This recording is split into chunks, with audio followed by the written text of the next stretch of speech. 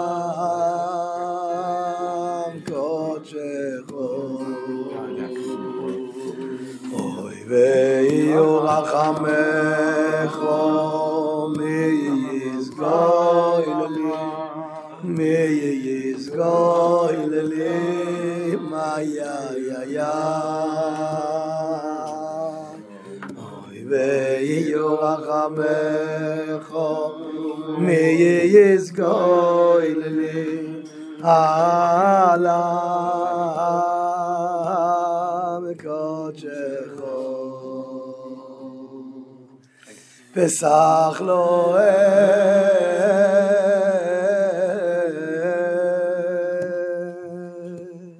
פסח לו נוים ורוצו בוי נוים ורוצו ליפתו בוי יחשרי רבבצוי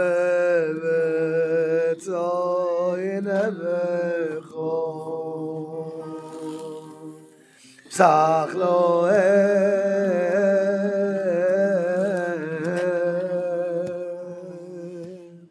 פסח לו נוים ורוצו בוי נוים ורוצו לפתו יחשרי רצו בוי נבחו da da da maya ya ya baba maya ya baba maya ya baba ya baba maya ya baba maya ya baba maya ya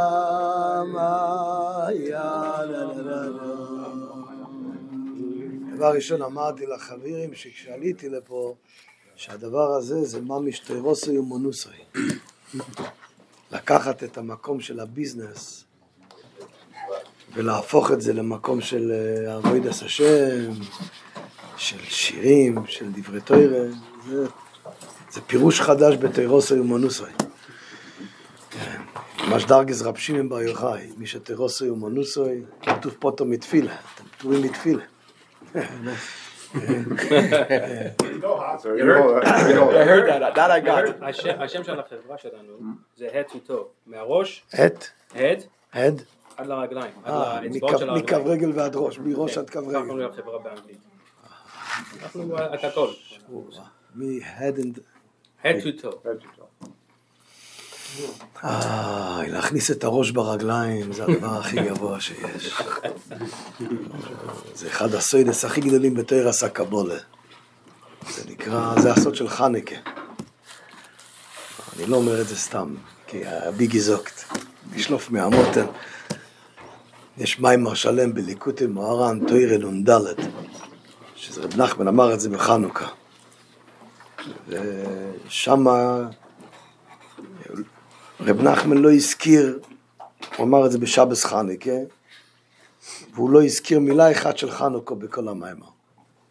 מיימר של כמה דפים, אחרי שהוא סיים את כל המיימר, רב נחמן זרק מילה ביידיש, חוביצטו גזוג דבזוי מצין טון החנוכה ליכטל.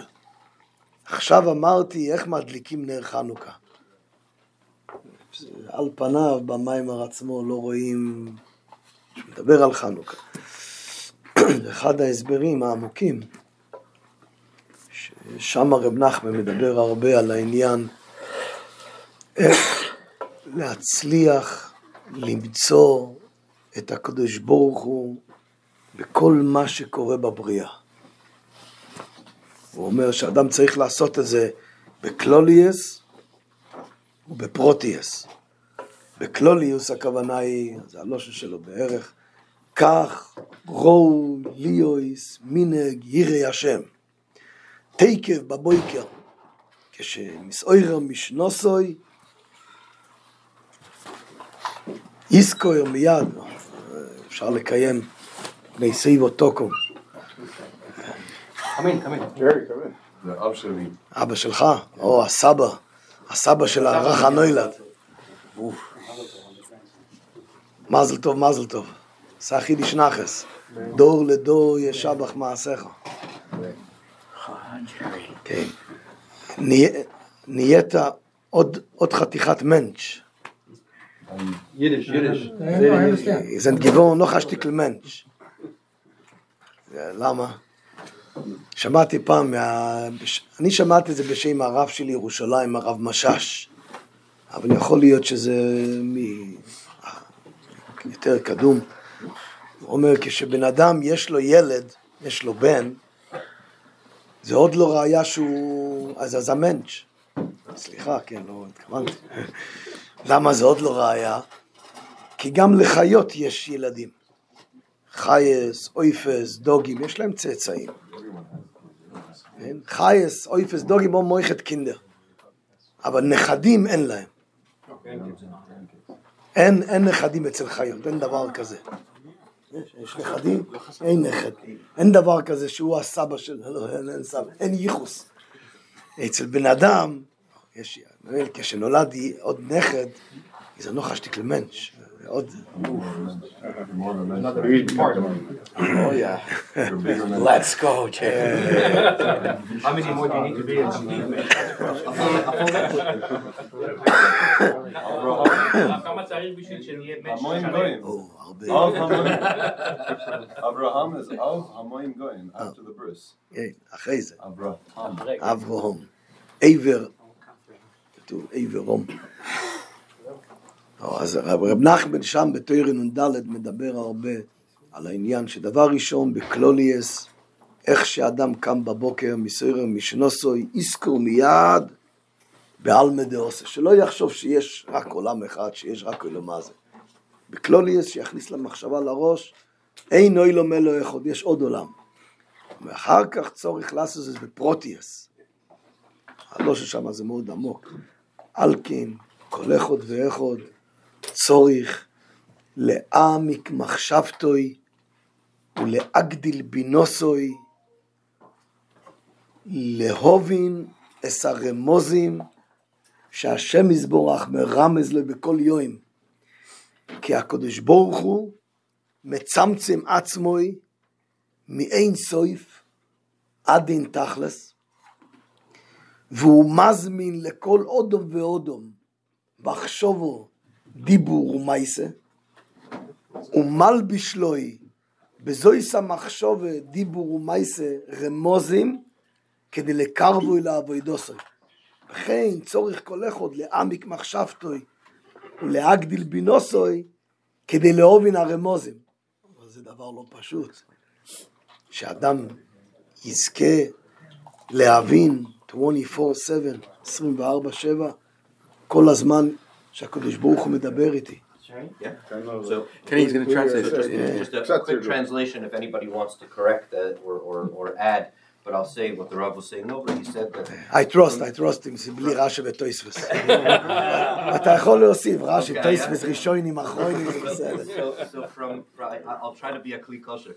So said that from the moment a person wakes up, they have to be modern, have to have kavanah, that they have to thank Hashem right away, the first thing. Why? Because we have to remember that we don't live in one world. We live in two worlds. And we need to be cognizant of that right away. At least two worlds. Huh? At least two worlds. At least two worlds. Okay. And he says not only does that happen on a level that is in our thought, but it has to happen on a practical level as well. And that Hashem gifts us with many hints and clues throughout our given day. Avemes is like sometimes it's a little more hidden, sometimes a little less hidden, but these clues that we get throughout our day that point us to Hashem being with us and guiding us. And he gives us the tools. He said, machshava, thought, right? Dibur, speech, Maise. and the ability to actually to do, physically to move about in our world. And these things come together to help us recognize Hashem in our day-to-day. זאת אומרת שכל מחשבה שעולה לבן אדם בראש, כל דיבור שאדם מדבר או שומע, כל מעשה שאדם עושה ומישהו עושה מסביבו, יש פה דבר עמוק שהקדוש ברוך הוא בעצמו גלגל וסיבב שיבואו המחשבות האלה והדיבורים האלה והמעשים האלה, כדי שאדם יתבונן מה הקדוש ברוך הוא מדבר איתי. זה דבר עומק מאוד. ורב נחמן אומר שם, המון עם הפשוטים, איך הם יכולים לעשות דבר כזה? זאת אומרת, אצל המון עם זה נעשה ממילא דרך ציציס, תפילין, תוירה, תפילה, הוא מסביר בעריכות שם. אחרי שהוא מסיים את כל המיימר, שהנקודס המיימר זה לזכור בעלמא דעושה, לזכור שיש עוד עולם בקלוליס ובפרוטיאס, אמר רב נחמן שכל זה הסוד של חניקה. חניקה זה לזכור שיש עוד עולם, שיש בורא עולם שמדבר איתי מכל מה שקורה בעולם. So all of these things, literally every thought, every word that comes to your mouth, and every action that we're involved with, Rav Nachman says that these are really, this is our connection, and that Hashem is making the world and bringing all of those things together and enacting them within us. So that with everything that we do, it really is a revelation of that connection. And he says that that's what Hanukkah is all about. At Hanukkah, when we light the menorah, the whole thing is all about recognizing that connection to that higher world. ואחד ההסברים להבין את זה, זה מה שאמרנו מקודם, שהשם של הביזנס הזה זה מקו רגל ועד ראש, מהראש ועד הרגליים. כי העולם הזה, זה נקרא רגלי השם יזבורך. או אורץ אדוים רגלי. הפוסק אומר שכל כדור הארץ, כל מה שקורה פה זה אדום זה השרפרף, איך אומרים? שרפרף. זה כזה כיסא קטן לשים כדי שהרגליים יהיו בנוח. אדם רוצה לשבת אז הוא שם את הרגליים על משהו נוח. הקדוש ברוך הוא אומר, בראתי את כל העולם הזה כדי לשים את הרגליים שלי כאן יוכל הזה. אורץ אדוים רגלי, זה עושה לי נוח. זאת אומרת, בעומק הכוונה, שבכל כדור הארץ, בכל העולם, מלובושים רגלי השם יזבורך. מה זה רגלי השם יזבורך? כי כביכול הקדושה היא קוימו שלימו. ובעולם הזה לא יכול להיכנס הקדושה הגדולה של כביכול הגוף של השם יזבורך, הראש של השם יזבורך, זה הכל בדרך מושל ונמשל, כי זה עולם רחוק מאוד. בעולם שלנו יכול להתלבש הרגליים של השם יזבורך. בשפת הקבלה זה נקרא נצח ואויד. נצח ואויד זה הרגליים. הנצח ואויד של הקדוש ברוך הוא מלובשים בכל העולם הזה. זה נקרא הויד ואודור לבושתו. זה הנצח ואויד.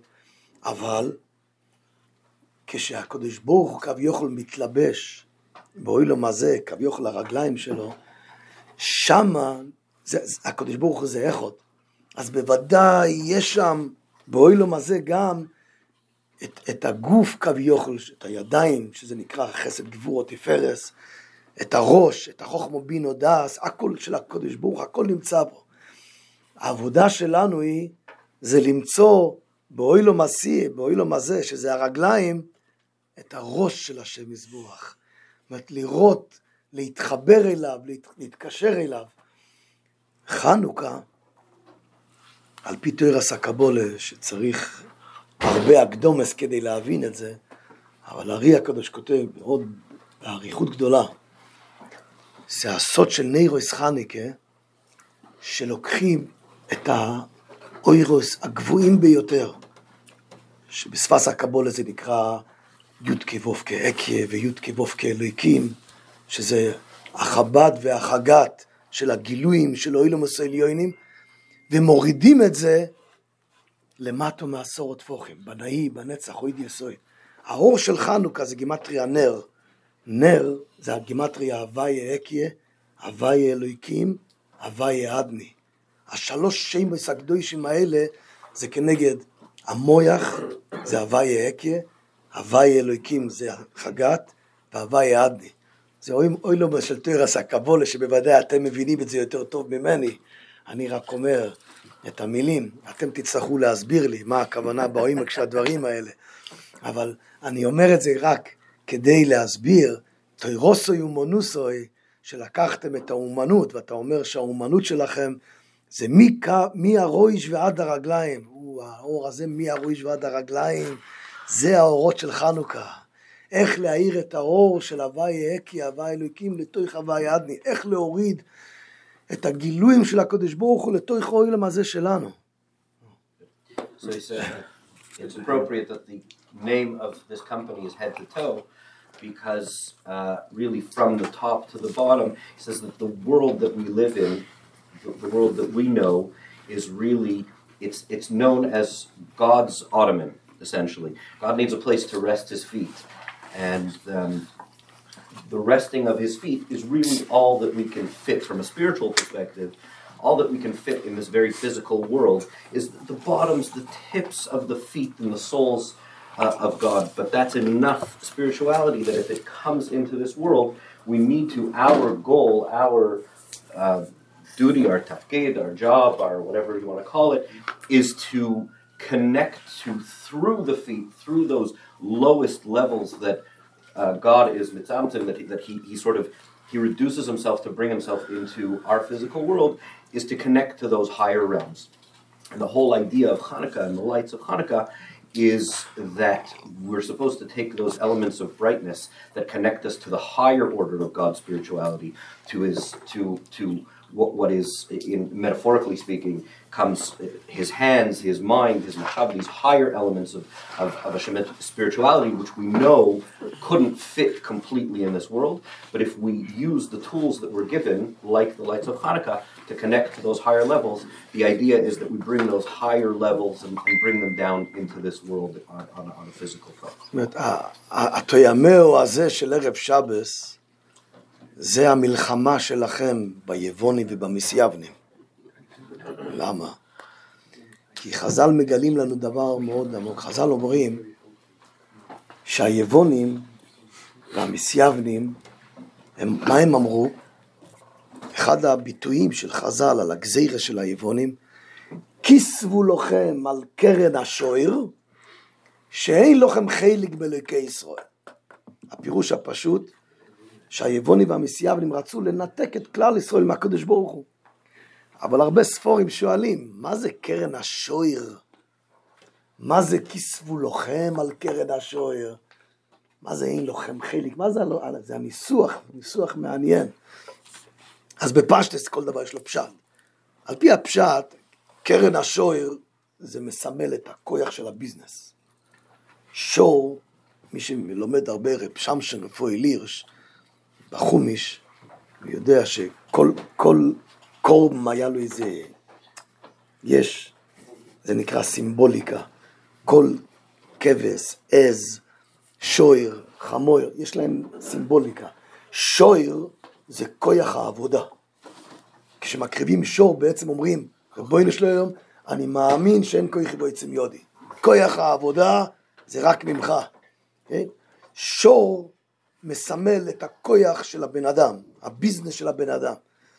באו היוונים ואמרו, כיסבו לכם על קרן השוער, תכתבו על הכוח שלכם, על הביזנס שלכם, שאין לכם חלק באלוקי ישראל. מה הכוונה אין לכם? חז"ל אומרים, שהכל מוידים שבעצרס, באין אינם אלוכם. ובחג השבועס, כולם, יש מחלוקת בחז"ל, האם ביום טוב זה כולו לשם, חצי אלוכם. בשבועס, הכל מוידים שצריך חצי מהחג לאכול ולשתות. ולמה? לכאורה זה הפוך. שבועס, רק תורה, זה חג מתן תורה. בשבועס צריך כל היום רק ללמוד, כל הלילה וכל היום. למה שבשבועס הכל מוידים שבעצרס באין אלוכם? כתוב בספורים הקדושים, בפרט הבלתניא, מעריך בזה מאוד, שאדרבה ואדרבה. כל המתן תורה זה כדי לגלות לנו שכל העולם הזה וכל הגשמי זה כולו רוחניס. אתה חושב שיש עולם גשמי ויש עולם רוחני? לא, לא, לא. התורה באה ואומרת לך, לא כמו הנצרס, להבדיל. אצל הנוצרים לא מתחתנים. יש פרישס. ביהדות זה לא ככה. תתחתן, תחיה עם אישה, תעבוד, תעשה כסף, תאכל, תשתה. רק תקדש את זה. הרי את מקודשת לי, תעשה ברוך לפני האוכל, תעשה ביזנס מסו באמונה. זאת אומרת, תיקח את העולם הזה, ותגלה שהקדוש ברוך הוא נמצא בתוך העולם הזה גם. בעצרס בחג השבוע, הכל מוידים שבאין אלוכם, כי כל המתן תורה זה לקחת את הלוחם, את הגשמיאס, ולהראות שגם הגשמיאס מחובר לרוחניאס. היוונים והמסייבנים אמרו, לא, אין לוחם חלק באלוקי ישראל. הלוחם, הגשמיאס, לא שייך לאלוקי ישראל. כמו שהמשכילים היו אומרים, תהיה יהודי בבית כנסת, בבית, ותהיה גוי ברחוב. כאילו, בביזנס ברחוב אתה יכול להיות יהודי, מה פתאום? בבית, בבית כנסת, כן, אבל לא בין, מה אנחנו היהודים אומרים, הפוך, לא. אדרבה ואדרבה. תראה לכולם שהלוחם שלך שייך לאלוקי ישראל. מילא יוצא שהיוונים והמסייבנים, מה הם נלחמים? שלא תעשה בערב שבס אחרי הצהריים בביזנס שלך איזה קומזיץ עם חברים, עם דברי תורה. היוונים והמסייבנים אומרים, מה פתאום? שם ירחם. זה לא קשור לקדוש ברוך הוא. מה זה בית כנסת פה? זה בייס הכנסת, זה בייס המדרש, פה זה ביזנס, פה זה גלד, פה זה לוחם. אומרים, לא, לא, אנחנו עכשיו, אחון אלחניקה, נלחמים איתם. הנה, בתוך הביזנס, עם האוכל, עם השתייה, עם המשקה, ואנחנו מחוברים לבוירא עולם. הלוחם מחובר לאלוקי ישראל. זה גם ההמשך של הילדים. ברו קרא דאבוה. הילדים הם הרגליים של ההורים. מה זה הרגליים? זה להראות שגם בנקוד למטה מעשורות פוחים אנחנו מחוברים, אנחנו ממשיכים דור לדור, ממשיכים את השרשרת הדוירס הלאה. הרבה. Sorry, I got to take this all in. It's amazing. So he said, okay, so the challenge of our time, he says, our businesses is really this is like our battle in our day with the Yevanim in the times of the Maccabim. And he says that what's our challenge? So what did the Maccabim want to do? They said that we have one of the sacrifices that we bring in the Yevonim והמסייבנים that we brought in temple times was an ox, and the ox symbolized our strength. And not only our strength in terms of our own physical strength, but our ability to have a hand in what we have, as opposed to recognizing that everything is from HaKadosh Baruch Hu, and everything is from Hashem, right? So it's that, and what they wanted for us was, they said, on that ox itself, right? You should like write for yourself that you guys don't have a chelik, right? That you're not connected to what Hashem brings to you, that it's completely separate. Because it says that the idea of the Yevanim and what they always wanted was that a Jew should be separate, meaning you have your spiritual aspects to you, you have your Jewish life, and then you have your non-Jew, you have your physical, your material, or whatever, which are completely separate. And they wanted to create a separation between the two. Because if they can create a separation, that's like the beginning of the breakdown of what a Jew is. But we stand here, and I was saying when you come, he said, what would be the standing as completely opposite to what they would say? They would say, how can you have a get-together? How can you have a tish, on an Erev Shabbos, get together with friends, sing Zmiros, share Torah, talk about all these things, prepare for Hanukkah, in a place of business? It's a steer. They go against each other. It's two separate. He said, be a Jew and be a guy in another place, and whatever you right, and they're separate.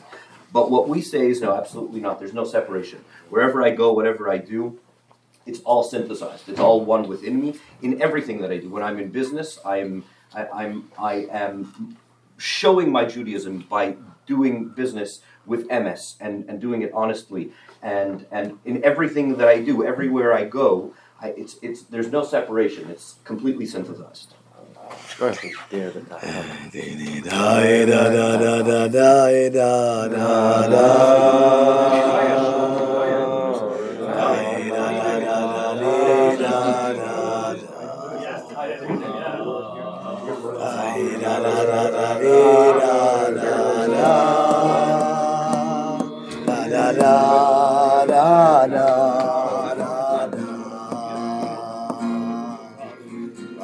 Shalom Uvrocha.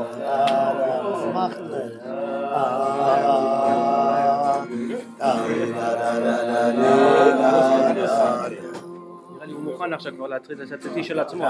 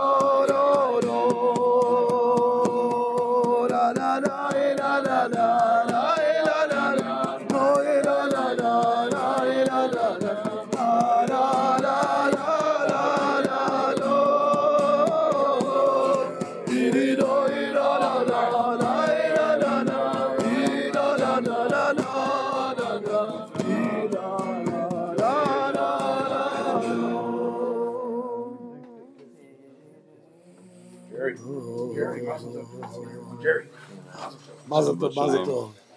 תזכי לגדלוי, לתוירו, לחופו, למצווי חסמי להכניסו בבריסו של אברהם אבינו בעיתו בזמן.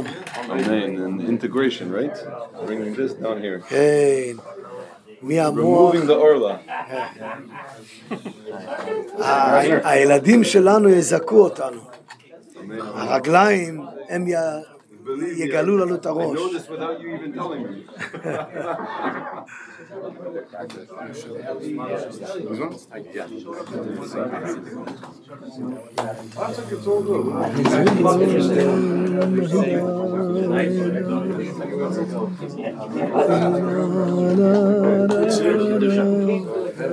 בסוף נ"ד כתוב שזה סויד עטו, מאוטו, איך מדליקים לי חנוכה.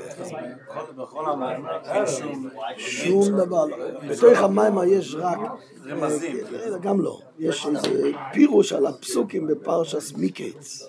שזה שבס חנוכה. לא כתוב שום דבר על חנוכה. ואנחנו יודעים שרב נחמן אמר שבכל יום טוב ויום טוב כשהוא I didn't like it. You like that כל one? מה שהוא מדבר The זה other one הכל is מהיום better. טוב. The one last night was better. ולא רואים, הם מתבוננים, פתאום אתה קולט, טוב. זה לא סתם, יש בזה המון בתור הסקבולה, בייחודים ראשיים, הסקדוש של חניקה, זה כל הסוד של חניקה, זה דריידל, זה סביבון, שהלמעלה זה למטה, למטה זה למעלה, הרגליים, הרגליים. אצלנו נ"ד הקריאה שאנחנו לומדים עכשיו כן? בגיססנס. כן, לא ידעתי. יש לנו שיר. The camera didn't work. The camera doesn't work. You stopped working. The camera. It's being recorded, Baruch Hashem, but not... זה נסחף, זה הולך ללב, זה בסדר. כן, זה... העיקר זה שנצלם את זה במוח ובלב. יש...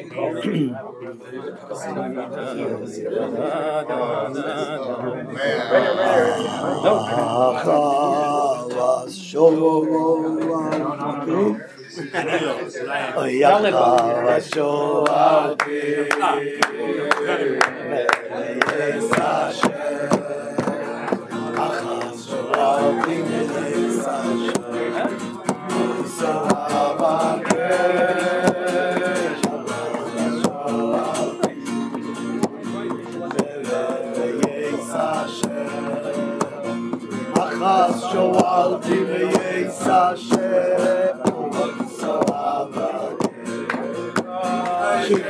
בבייס השם כל ימי חיי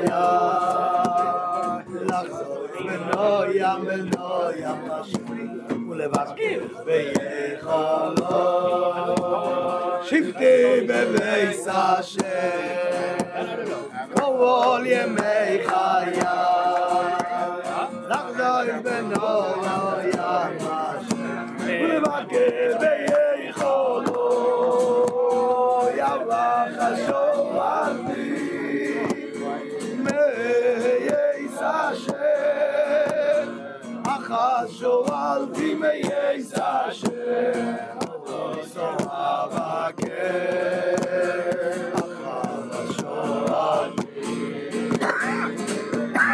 מייס השם איי אחר שואלתי מייס השם איי איי שבתי בבייס השם כל ימי חיי לחזור בנו ים השם ולבקר ביכולו שבתי בבייס השם כל ימי חיי לחזור בנו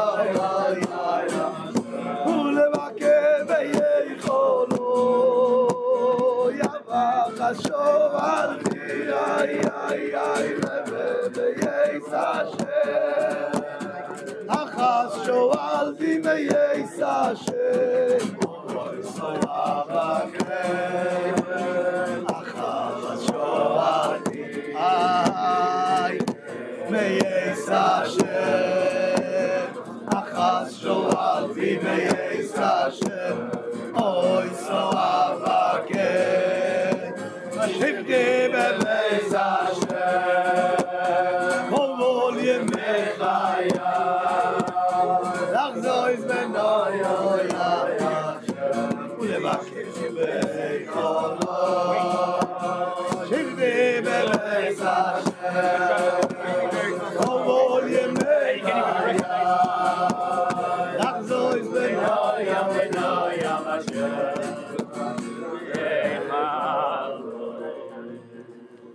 הפסוק הזה שאנחנו שרים הוא לכאורה צריך להבין פה כמה דברים. דבר ראשון, אנחנו מבקשים אחס שאלתי מייס השם, דבר אחד, מה אני רוצה? שבתי בבייס השם כל ימי חיי. זה אפשרי דבר כזה?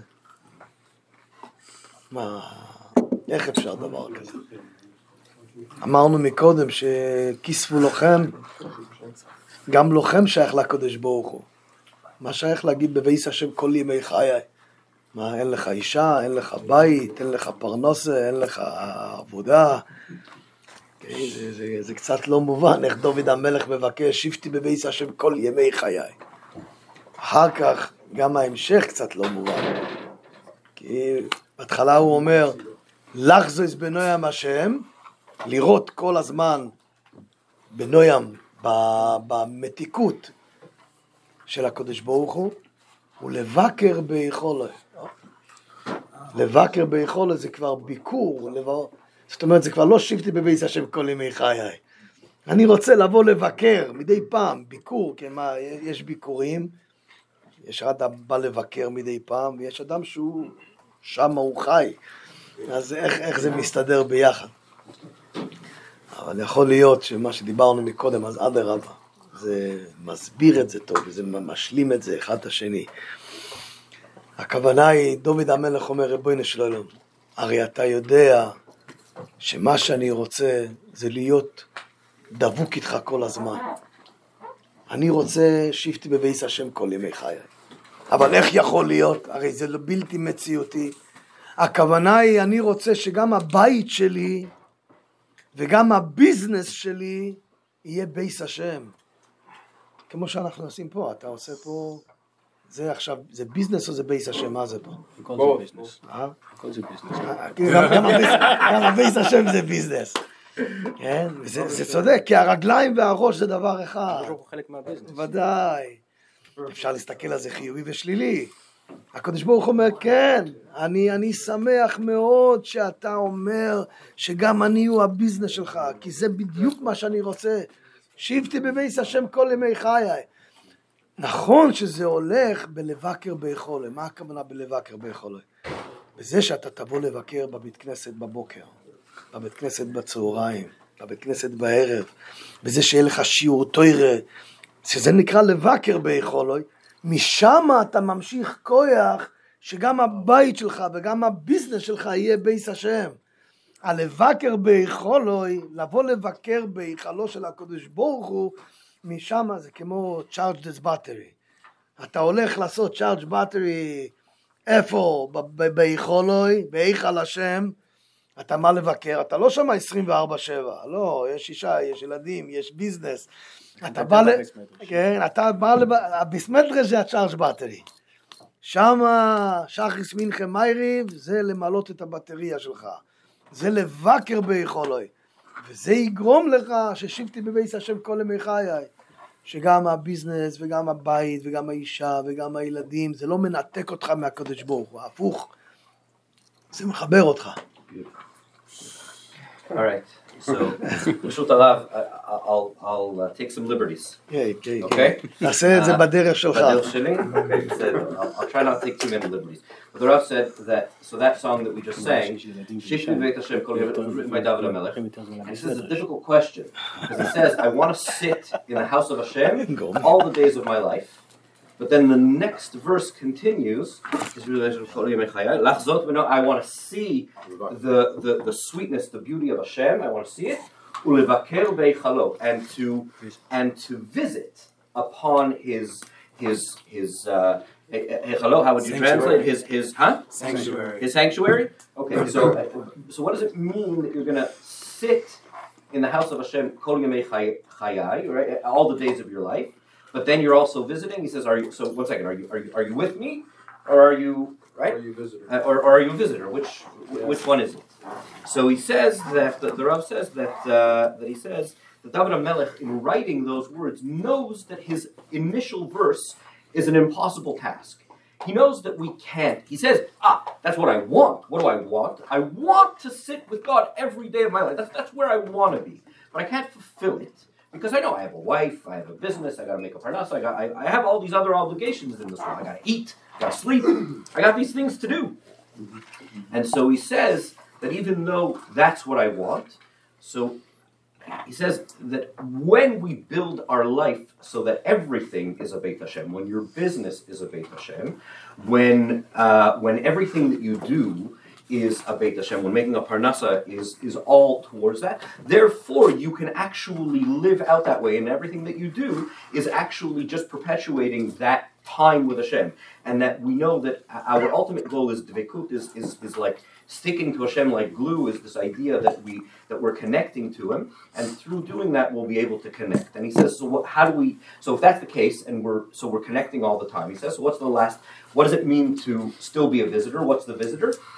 He says, I'll tell you what the Rav said. What the Rav said was that, when you go to Shacharis in the morning, or when you go whatever, what I would say is something different. When Hashem gives us the gifts, like Rav Mata, or He gives us, a simi, or He gives us our hosts today that make these things possible, right? That's the re-energizing, right? That when we have a Rav Mata that we can connect to, that's the re-energy, that's the recharging of our batteries. So that's the levakel beichalo. That's when you can come and you can visit and you can come closer and energize. But really, everything that we do should be shifti b'veit Hashem. Achdoi v'chesed yirdefunni, Achdoi v'chesed yirdefunni kol yemei chayai, yirdefunni kol yemei chayai, Achdoi v'chesed yirdefunni, oy Achdoi v'chesed yirdefunni kol yemei chayai, yirdefunni kol yemei chayai, v'shavti bebeis Hashem, v'shavti bebeis Hashem, ay, v'shavti Hashem, ay, v'shavti, oy v'shavti bebeis Hashem, v'shavti bebeis Hashem,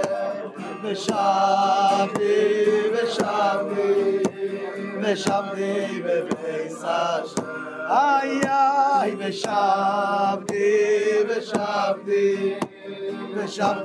bebeis Hashem, v'shavti bebeis Hashem, ay, leyoyrech yomin, leyoyrech yomin, leyoyrech yomin,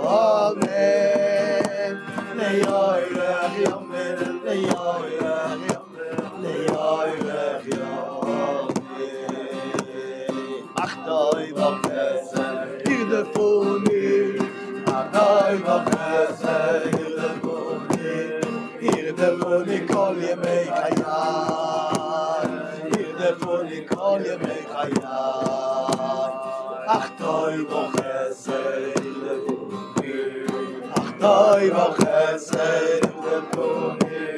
yirdefunni kol yemei chayai, yirdefunni kol yemei chayai, v'shavti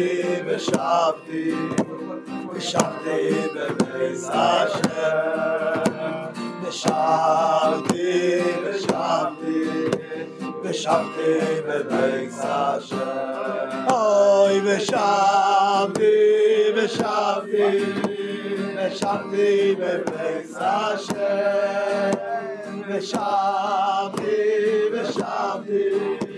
ושבתי בבייס השם איי ושבתי בבייס השם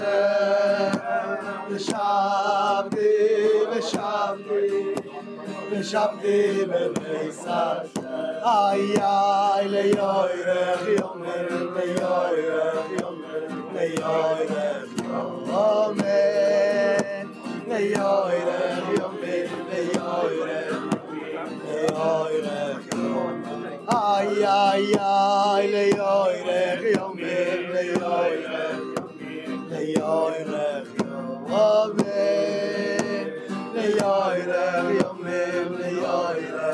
היה צריך להיות פה יותר אנשים, הקהל היוונית, לא יכולו להגיע.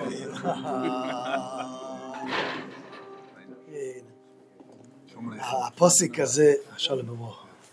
אסור לדבול.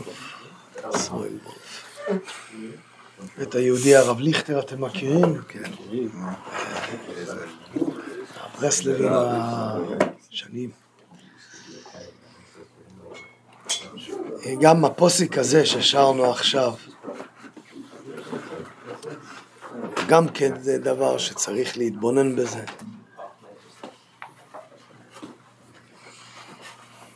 לכאורה, על פי דקדוק לושן, היה צריך להיות כתוב אך טוב וחסד ירדפוני כל ימי חיי ויושבתי בבייס השם לא ירח יום. כמו שאמרנו מקודם, שבתי בבייס השם כל ימי חיי, אני רוצה לשבת בבייס השם כל ימי חיי. אז היה צריך להגיד ויושבתי, מה זה ושבתי בבייס השם לא ירח יום? מה זה ושבתי? איפה היוד? ויושבתי בבייס השם לא ירח יום. זה יכול להיות, יש בלושן הקודש רואים בכמה מקומות שלפעמים חסרים אותיות, והכוונה היא ויושבתי. למה חסר? צריך להבין, פירושים, יש כל מיני מדרושי חז"ל לפעמים, אבל זה בפשטס. ושבתי בבייס השם, הכוונה היא ויושבתי בבייס השם לא ירח יום. אבל כמו שאמרנו מקודם, זה אפשרי בכלל לשבת בבייס השם לא ירח יומים? אפשר לשבת בבייס השם לא ירח יומים?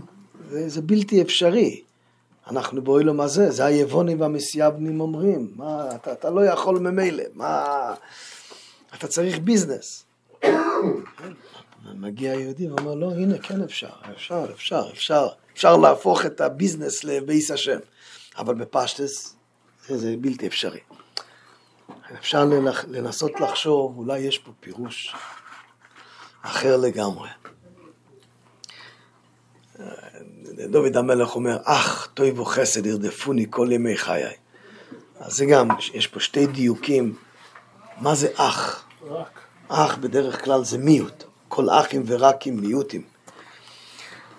ועוד יותר, ירדפוני כל ימי חיי.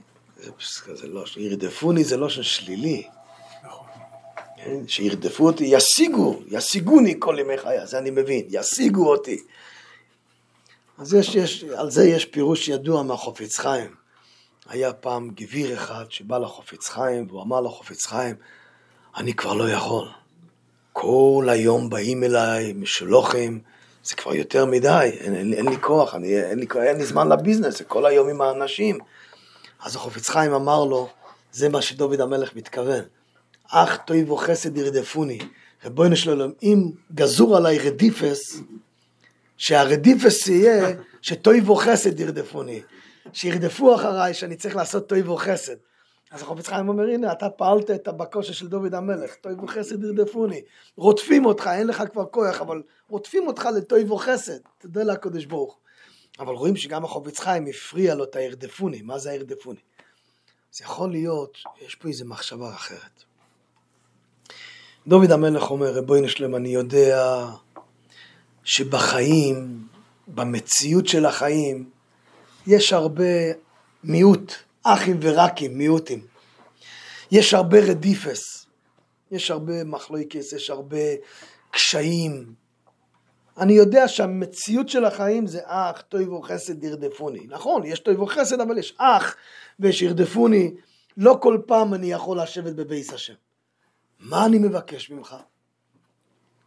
ושבתי בבייס השם. אני רוצה, רבונו שלנו, שאני לא יפסיק לחזור עוד פעם. ושבתי זה לא ויושבתי. I come back. ושבתי, רצית באנגלית קצת. I come back to you. רבונו שלו, אני אחזור אליך. ושבתי, אני אחזור. אני יודע, יש אח, יש ירדפוני, יש מצבים בחיים שאני לא יוכל לשבת בבייס השם. אבל לאורך יומים אני אחזור אליך. כי זה הדבר הקשה. על זה רב נחמן מברסלב אפשר להגיד, הגיע רוב החיזוק שלו, זה לא ליפול בדייטוי, הוא קורא לזה. נפילה, הוא קורא נפילה בדייטוי. שהכוונה היא, ברגע שעובר על הבן אדם קשיים, אז הוא מקבל חלישוס הדס. חלישוס הדס, הכוונה היא, שהוא כבר מתייאש בלב, הוא מתייאש במוח. הוא אומר, אני מבין את הסיפור, אני כבר קלטתי את כל מה שקורה. אני כבר לא יוכל להיות מדובק בקדוש ברוך הוא. אני רואה את המצב שלי, אני רואה את המציאות של החיים, את אשתי, את הילדים, את הפרנוס, את היצרורה שלי. אני מכיר את זה טוב. זהו, אני מחליט שזה לא בשבילי. אז יש אחד אומר את זה בגסות, יש אחד אומר את זה בעדינות. לא אומר שאני מפסיק ללמוד, אבל למעשה הוא מפסיק. למעשה הוא מפסיק כבר לעשות. בא דוד המלך אומר, לא, אני יודע, אח, טוב, יש טוב וחסד, אבל אחים ורקים, ויש ירדפוני, ויש קשיים, ויש מניאס, ויש יצרורה. אבל ברבונו שלנו, ושבתי, לכן בניגן הזה זה מובן. ושבתי בבייס השם. כאילו, הנקודה זה ושבתי, שאני אחזור. רבונו שלנו, שאני לא אתייאש, אני אבוא אליך עוד פעם. זה גם סוג מלחמה עם היבונים והמסייבנים. הם רוצים לייאש אותך. give up. עוד באנגלית קצת. give up. בא רב נחמן מברסלב ואומר, don't give up. never. אין שום יש בו אילום כלל. אתה יכול לתרגם גם את האנגלית. Okay. So, another difficult song that needs to be focused and concentrated on a little bit. Yeah. But so we say, we know we have, the world is full of, so what's David saying there? He's saying, so there's a few problems. Number one is we have Tova Chesed, right? We have this idea of there's goodness. But it says, the Prophet says, that it will chase after me. So the difficulty is, what does it mean chase after you? Tova Chesed, you think that you want good and kindness to chase after you. If anything, you should want it to sort of envelop you, or if it was chasing to catch up to you, and that you should acquire it, but not that it chases after you. And then he says, again, another problem, the second verse is, V'shafti v'het Hashem kol yomei chai, right? And it says, but it doesn't say, the Lashon should be, V'yashavti, there's a missing yud. So it should have been that he should have been sitting in Beit Hashem, as opposed to V'shafti, which, some people say that it's just sort of poetic license, that it does mean that it actually means sitting. But the Rav suggested that there's another way to look at it. That if we say, he mentioned the Chafetz Chaim has a famous interpretation of what it means to when it says, it says that the world is full of ach, which is things that are sort of bring us down, these negative energies. And yildefuni, this negative connotation of things that chase after me. But we also know that there's tova chesed, there's goodness and kindness. And so that we say that the Chafetz Chaim said that there's a famous story of one guy who comes over and he asks him, he goes, people are constantly knocking on my door. They're asking for donations. They want me to support this organization and that organization, and they want me to support, they want me to donate free music here and free music there and DJs over. Constant, it's non-stop barrage of great organizations that all want you and your help and your money.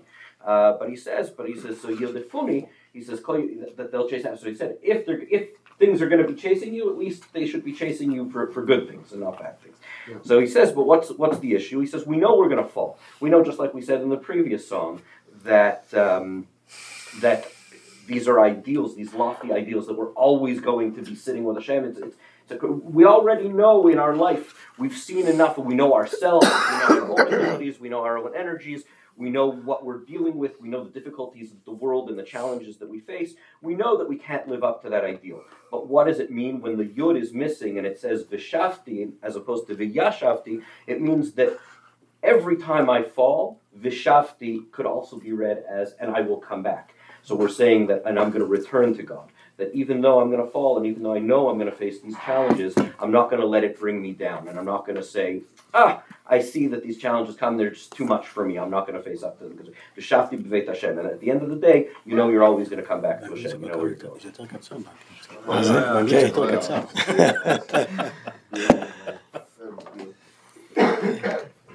How'd I do? You did great. All right. You're hired. Oh, Bobby. Tommy, you're going to be on נשאיר עוד פעם את הניגון שהתחלנו בהתחלה, ואני אספר אחר כך סיפור למה זה הניגון הזה מאוד מדבר אליי. You can translate. You can translate. We're going to sing the same song again. And we started with. אוי ויהיו רחמך מי יסגוי ללי מי יסגוי ללי אוי ויהיו רחמך מי יסגוי ללי על המקוד שלך ויהיו רחמך מי יסגוי ללי מי יסגוי ללי איי איי איי ויהיו רחמך מי יסגוי ללי על המקודשך אוי פסח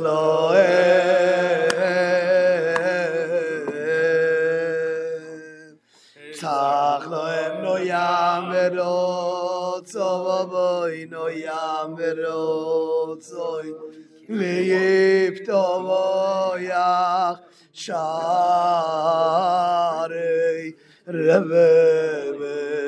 רבצוי נבבכו פסח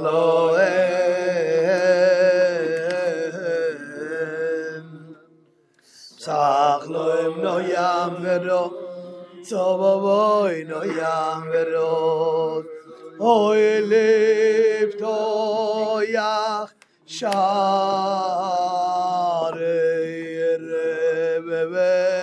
רבצוי נבבכו תיראה מאיה יא בבא מאיה תיראה מאיה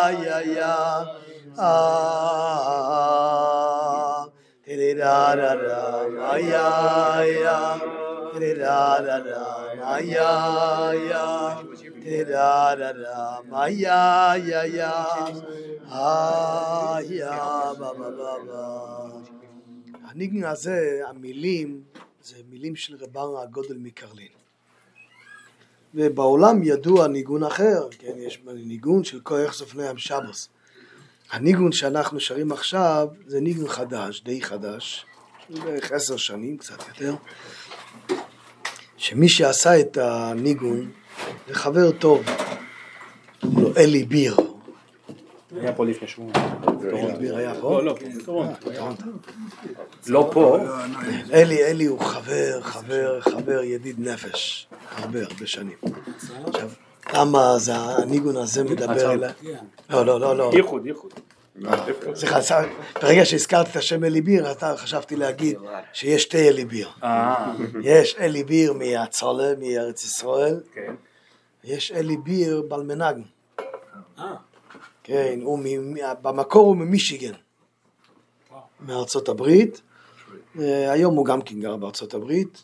אני הכרתי את אלי ביר הבעל מנגן, הכרתי אותו בארץ ישראל. הוא הגיע לארץ ישראל, היה עם הקבוצה של החברים, זה נקרא נקודת טויבה, יש לנו קבוצה גדולה של חברים בארץ ישראל, היה אוכל אצלי בבית הרבה. היה תקופה שההורים שלו גם, הוא היה צריך לעזוב את ארץ ישראל, והוא הגיע בחזרה לארצות הברית. בערך לפני 10 שנים נסענו לאומן לראש השונה, אז לפני ראש השונה נסענו בהתחלה לפולין, היינו בכמה קברי צדיקים בפולין, ומשם נכנסנו לאוקראינה. נסענו נסיעה ארוכה, הרבה קברי צדיקים, ואלי הגיע מארצות הברית, באותו תקופה היה בארצות הברית, ונסענו עם כמה חברים. בדרך הוא אומר לי, מוטה, יש לי ניגון חדש, שהניגון הזה, אני מרגיש שזה הולך להיכנס לכלל ישראל. יש ניגונים, נכנס פעם וזהו, יש ניגונים שלהם איזה, הכל תולו במזלה, אפילו ספר תורה שבהיכל, הכל תולו במזלה, אפילו ניגון טוב, לפעמים שרים את זה פעמיים, זה נשכח, יש ניגונים שזה נכנס. והוא התחיל, זה עוד לא היה לגמרי בנוי הניגון, הוא ניגן לי, שר לי את השיר הזה, הוא אומר לי, אני מרגיש שהשיר הזה הולך להיות, זה ייכנס אפילו אצל החסידים, הוא צדק, בסופו של דבר היום, לא כל שיר החסידים מקבלים, זה ניגון שנכנס בהרבה מקומות מאוד ומאוד חזק. אז מה הוא מספר? הוא אומר לי ככה, כשהגעתי לניו יורק, היה לי קשה מאוד, התרגלתי כבר לארץ ישראל, התרגלתי לירושלים, היה הרבה בצפת ובחברון, זה היה גן עדן בשבילי. ובגלל כל מיני אילוצים הייתי צריך לעזוב ולהגיע לניו יורק. היה לי מאוד מאוד קשה. הרגשתי מועקה בלב. ויום אחד קמתי, היה בבוקר, הרגשתי כזה רחמנות, כעליי. ממש לא הייתי הכי כמעט לנשום. ניגשתי לחלון, הסתכלתי מהחלון לשמיים, התחלתי לדבר עם הקדוש ברוך הוא. אמרתי לו, ריבונו של עולם, זה הגרויז רחמונס אוף מיר, רחמנות גדולה עליי. מאיך שאני אמרתי את המילים האלה, ריבונו של עולם, זה רחמנות גדולה עליי, פתאום התחיל להתגלגל לי בפה. ויהיו רחמך מסגוי ללים. ככה הניגון התחיל. מהשיברוי לב שלו, מהצברוכנקייט שלו, הוא התחיל לדבר עם הקדוש ברוך הוא, וואי, רחמנות גדולה עליי, ריבונו של עולם, מה יהיה? מה אני עושה פה בניו יורק? למה אני לא בארץ ישראל? למה אני לא בירושלים? והמילים האלה הביאו אותו ויהיו רחמך מי יסגוי למעלה. ככה התגלגל השיר. אחר כך הוא עשה את זה כבר יפה, ובאמת פרסם את השיר, וזה שיר ניגון נפלא. אני לקחתי את זה למקום מאוד מאוד של חיזוק. שתראה מה קורה פה. לכל אחד מאיתנו יש מצבים בחיים של צברוכנקייט. כל אחד. אחד שבור מהפרנסה שלו, אחד שבור מהילדים שלו. לא אתה מהילד שלך חלילה. לפעמים הילדים שבורים מהאבא. לא אתה מהאבא שלך. אחד שגיד באנגלית. אחד שבור מאשתו, יש אישה שבורה מבעלה. לכל אחד יש דברים קשים. מה בדרך כלל אדם עושה מהשברון לב? או שהוא נכנס לכעס, או שנכנס לאיוש, או שהוא הולך קצת לקחת משקה, או יותר גרוע, שם ירחם, קצת רוקס, לא יודע מה, הולך קצת למקומות לא טובים. אלי ביר, הוא לקח את השברון לב שלו, הוא נעמד מול החלון, מול השמיים, התחיל לדבר מהקדוש ברוך הוא, וואי, רחמנות גדולה עליי. בואי שסגרו איזה רחמון הסוף מאה. והתגלגל מזה ניגון, נכנסנו פתאום כזה, הוא אומר, זה מתנה מן השמיים. הוא לא חשב לעשות את הניגון. הוא דיבר על רחמונס, רחמנות עליי, איי, רחמנות עליי, יהיו רחמך מסגולים. וזה התחיל לנגן ניגון ונהיה כזה ניגון. כשאדם יש לו איזה מסירות נפש למשהו, לא ליפול באיוש, לא ליפול לעצבס, למורש חוירה, לכעס. יש כזה סייעתא דשמיא שהניגון הזה מחיה מאות ואלפי אנשים בשבתות ובאמצע השבוע, בקומזיצים. תעשה בשביל אחרים, תעשה בשביל עצמך, אתה תראה שיצא מזה רק דברים טובים.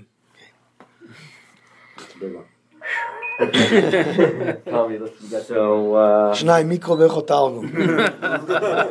ערב שבס. So beautiful song was originally written by Karlina Rebbe, and we sing it a lot on Shabbos. And this nigun that we were singing is only about 10 years old, and it was written by a friend of the Rav's. His name is Eli Beer. And the Rav tells the story of how the song came about and where he first heard it. So they were about 10 years ago, they were traveling to Uman, and Eli Beer was with him. And he told the Rav that, I've got this new song, this new nugget, I really think it's going to be a hit. It's going to be a hit. It's going to be taken in. It's going to be taken in amongst the masses. And so he gave it over to the Rav and liked it very much. And he told over, he said,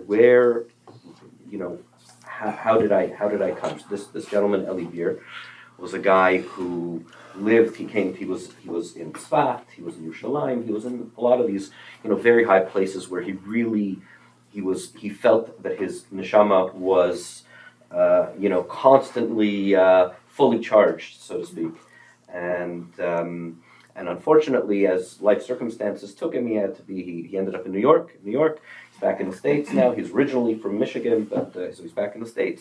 And where it's a little harder and you don't always feel that charge constant. So he's feeling like in this very low place. And he says that, as the Rav said, it's a great Yiddish word, it's tzedrochen, that we feel broken. We go through our day to day, and there are often times when we just don't feel like we are our full selves. And whether it be because of life circumstances, whether it be parnasa, all kinds of family issues, we don't have a shortage of what to be broken over. And the Rav was saying that sometimes when we have these broken moments, we go to dark places. Sometimes we just, we fall into, bouts of depression or bouts of self-doubt. Our head goes into bad places, God forbid. Sometimes people will turn to the bottle or something worse, and we get lost in that. And in that moment, when Eli was telling him the story, he said, what did he do? He woke up one morning and he was feeling particularly low. And he walked to his window in his apartment in New York, I guess, and he sort of looked up to Shamayim, looked up to the heavens, and he begged for God's mercy. And the song starts off, that your mercy should be sort of come over me. It should always be surrounding me. Galgel is a circle. So this idea of that it should always be encircling me. And he was asking for this place he was asking from a place of very vulnerable, broken state for God's mercy. And he sort of had this moment, and just as he was sort of staring up at the Shemayim, that's when the sort of song and this nigun came down to him. And that's where he first developed it. And obviously it grew from there, but that was the moment. And the Rav said, that for him this was so inspiring, because from such a broken moment, this man was explaining to him this broken moment. And so often, when we have these broken moments, we end up looking down, or we end up taking ourselves even deeper into darkness. And what did this Eli Beer do? He looked up to Shamayim, he looked up to the light. And this song really did take off. And the Rav was saying that, people sing it during the week, people sing it during Shabbat, people, it raises people up. And so what he was able to do from this moment of weakness and this moment of sadness, to get rest, that he was able to share with the world. And Rav said that we take that as an example, and we can always focus on other people and what we can do to help others grow and others share and others do. He said that Hashem's Rachamim will be mitkolel aleinu, but it will always be surrounding us and it will help raise us. בן כמה? What did you say? For later. That's a good one. We'll talk later.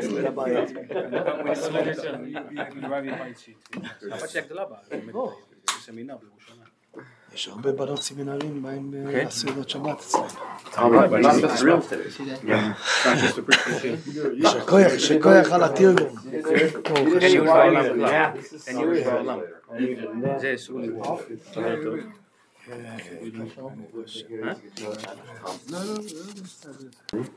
נסיים עם עוד סיפור אחד. דיברנו פה על זה שכשאדם יש לו מסירות נפש לעניין מסוים הוא יכול לקבל מתנה כמו ניגון. אז שמעתי פעם, אולי אתם מכירים את הסיפור גם, את הניגון אתם ודאי מכירים. אחד הניגונים הכי מפורסמים של שלמה קרליבך זה למען החי ודיין, למען החי ודיין, הדברונו, הדברונו, שולוי לו, למען החי ודיין, למען החי ודיין,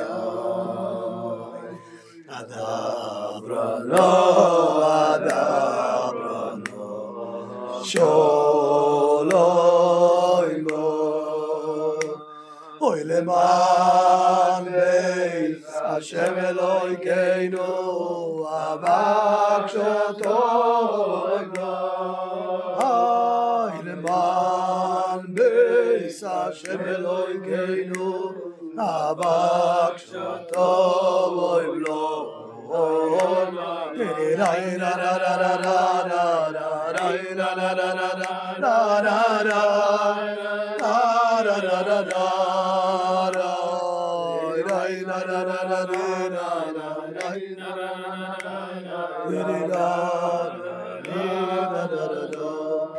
הניגון הזה פעם להבדיל בוותיקן לפני כמה בערך, אני חושב שזה היה בשנת 2000, הם חיפשו ניגון, הם רצו לנגן ניגון שמכירים בכל העולם, אז הם בחרו את הניגון הזה בוותיקן, שכאילו איזה מילים?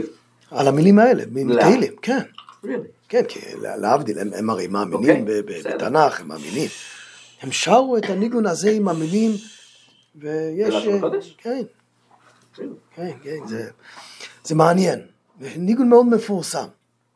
שלמה קרליבך מספר סיפור. הוא אומר שהוא היה פעם, בהתחלת הדרך שלו, ואני שמעתי את זה גם מהתלמיד שלו, הוא אומר אליהו סוכות, אחד מהתלמידים הראשונים שלו. הוא אומר לי שהוא היה שם, הוא זוכר את זה. זה היה בקליפורניה. שלמה שם התחיל את כל הפעילות שלו. הוא היה עם קבוצה של, אז קראו לזה ביטניקים, ביטניקים זה היה ההיפי. כן, כל ההיפים היו איתו ביחד. והוא עשה איזה קונצרט במקום מסוים, לא מקום של עולם גדול, אבל שנכנסו הרבה אנשים. ושר, רקד איתם. אליהו סוכות אומר שהוא ועוד כמה חברים, הם היו בתחילת ההתקרבות שלו ליהדות ולשלמה, הם בדקו אותו. הם טסטים. לראות, בסדר, לא, מה הוא, מי הוא. באמצע הקונצרט נכנס בן אדם שהיה לו כנראה איזו מחלה בעור, בסכין. וזה הסריח מאוד. היה ריח, לא ירובו היה. והרבה פצעים, וכולם שעמדו לידו הלכו אחורנית, לא יכלו לעמוד לידו. אליהו סוכות והחברים אמרו, עכשיו זה הטסט של הרבי שלנו. שלמה, the hogage of a Rebbe, כן? היה נותן הוג לכולם. בוא נראה אותו עכשיו אם הוא נותן הוג לבן אדם הזה. ושלמה רקד, הוא שר, והבן אדם מתקרב, הם ראו שברגע הראשון באינסטינקט היה שלמה, זה גם השפיע עליו. הוא עשה צעד אחורנית, אליהו סוכות אמרו, חשבנו באותו רגע זה מדבר, לחבק את כולם, לתת הוג לכולם, אבל ניסיון כזה הוא לא יכול לעמוד. הוא אומר, אבל בשנייה, מיד בשנייה אחרי זה, הם ראו שלמה ניגש לאותו בן אדם, נתן לו חיבוק כזה, והתחיל לרקוד איתו ביחד, וזה היה חידוש גדול. ממש כולם הרגישו שהם לא יכולים, והוא, כשסיימו את הקונצרט, שלמה הלך איתם ברחוב, ופתאום שלמה התחיל לשיר. אז הוא קיבל את הניגון.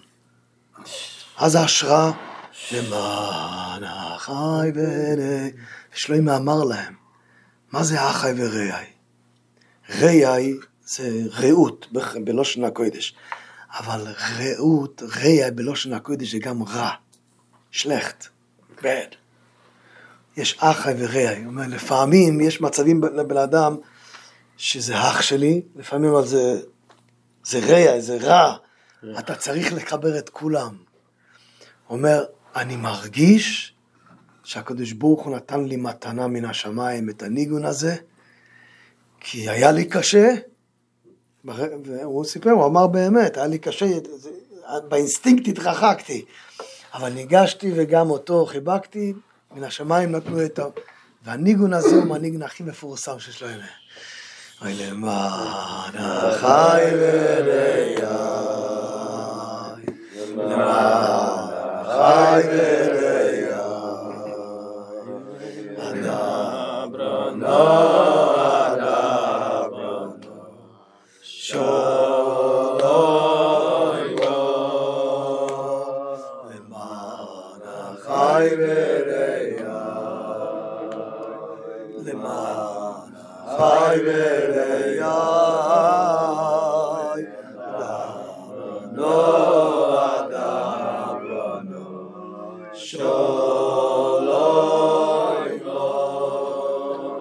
אוי למען בית השם אלוהינו, אבקשתו בלו, למען בית השם אלוהינו, אבקשתו בלו.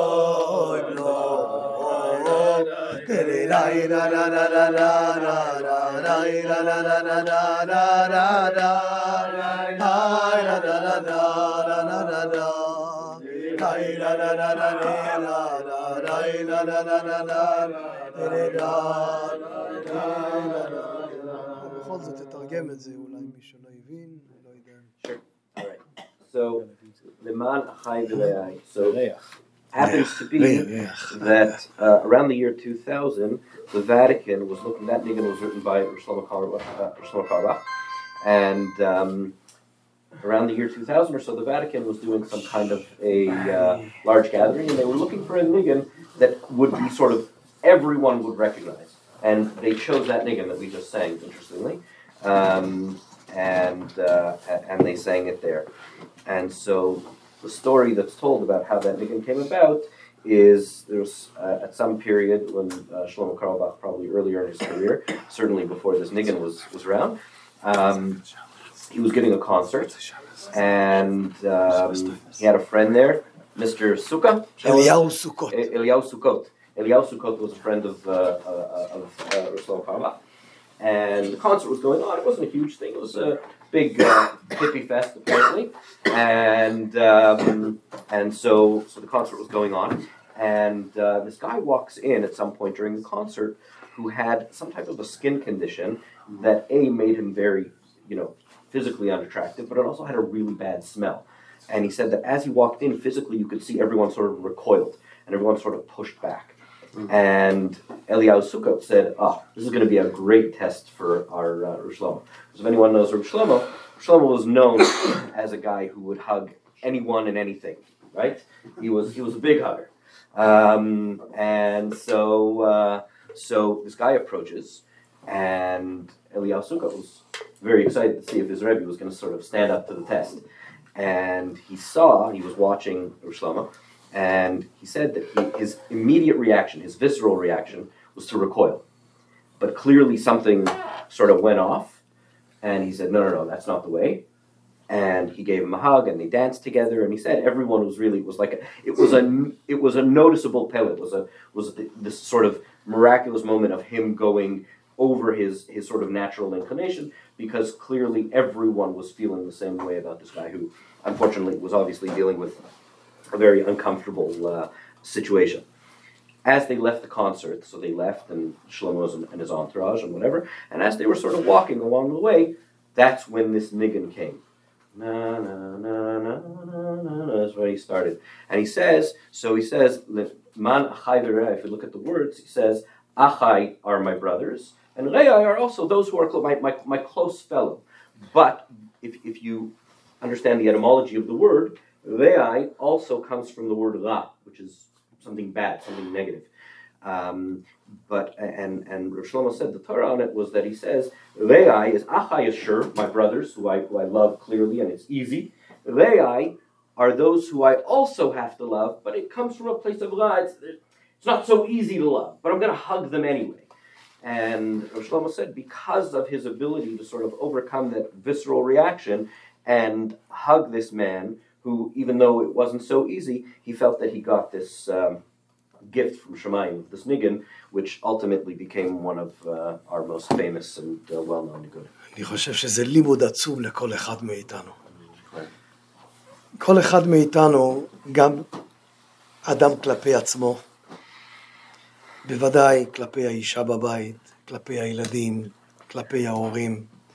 יש רגעים שאדם לא סובל את עצמו. הוא רואה את החסרונות שלו, הוא רואה את הלוזריות שבו. יש רגעים שאדם לא סובל את אשתו, את הילדים, את ההורים, את החברים, את השותפים. לא חזלילה וחס, יש הכל בסדר. לא בחדר הזה. לא בחדר הזה. אבל לפעמים יש מצבים לא... הקדוש ברוך הוא שותף. כן, אבל לפעמים אנחנו לא סובלים את הקדוש ברוך הוא גם. יש רגעים שאנחנו, אחי, לפעמים הוא רע איתי. אם בן אדם יעשה מסירות לילד שלו, לאשתו, לעצמו, לחברים, גם כשלא טוב לו איתם, לתת לו חיבור, גם כשיש ריח קשה מאוד, וקשה מאוד להתחבר. אתה עושה מסירות נפש, תקבל מתנה מן השמיים. כמו ששלמה קיבל ניגון שכל העולם שר, אתה לא יודע איזה מתנה תקבל כשתגיד מילה טובה לאשתך כשאתה לא רוצה. כשתגיד מילה טובה לבן שלך כשאתה לא רוצה. תגיד מילה טובה לבן אדם ברחוב שאתה לא סובל אותו עכשיו. תן נשימה עמוקה, תן לו מילה טובה. זה מסירות. אתה תקבל מתנות על זה.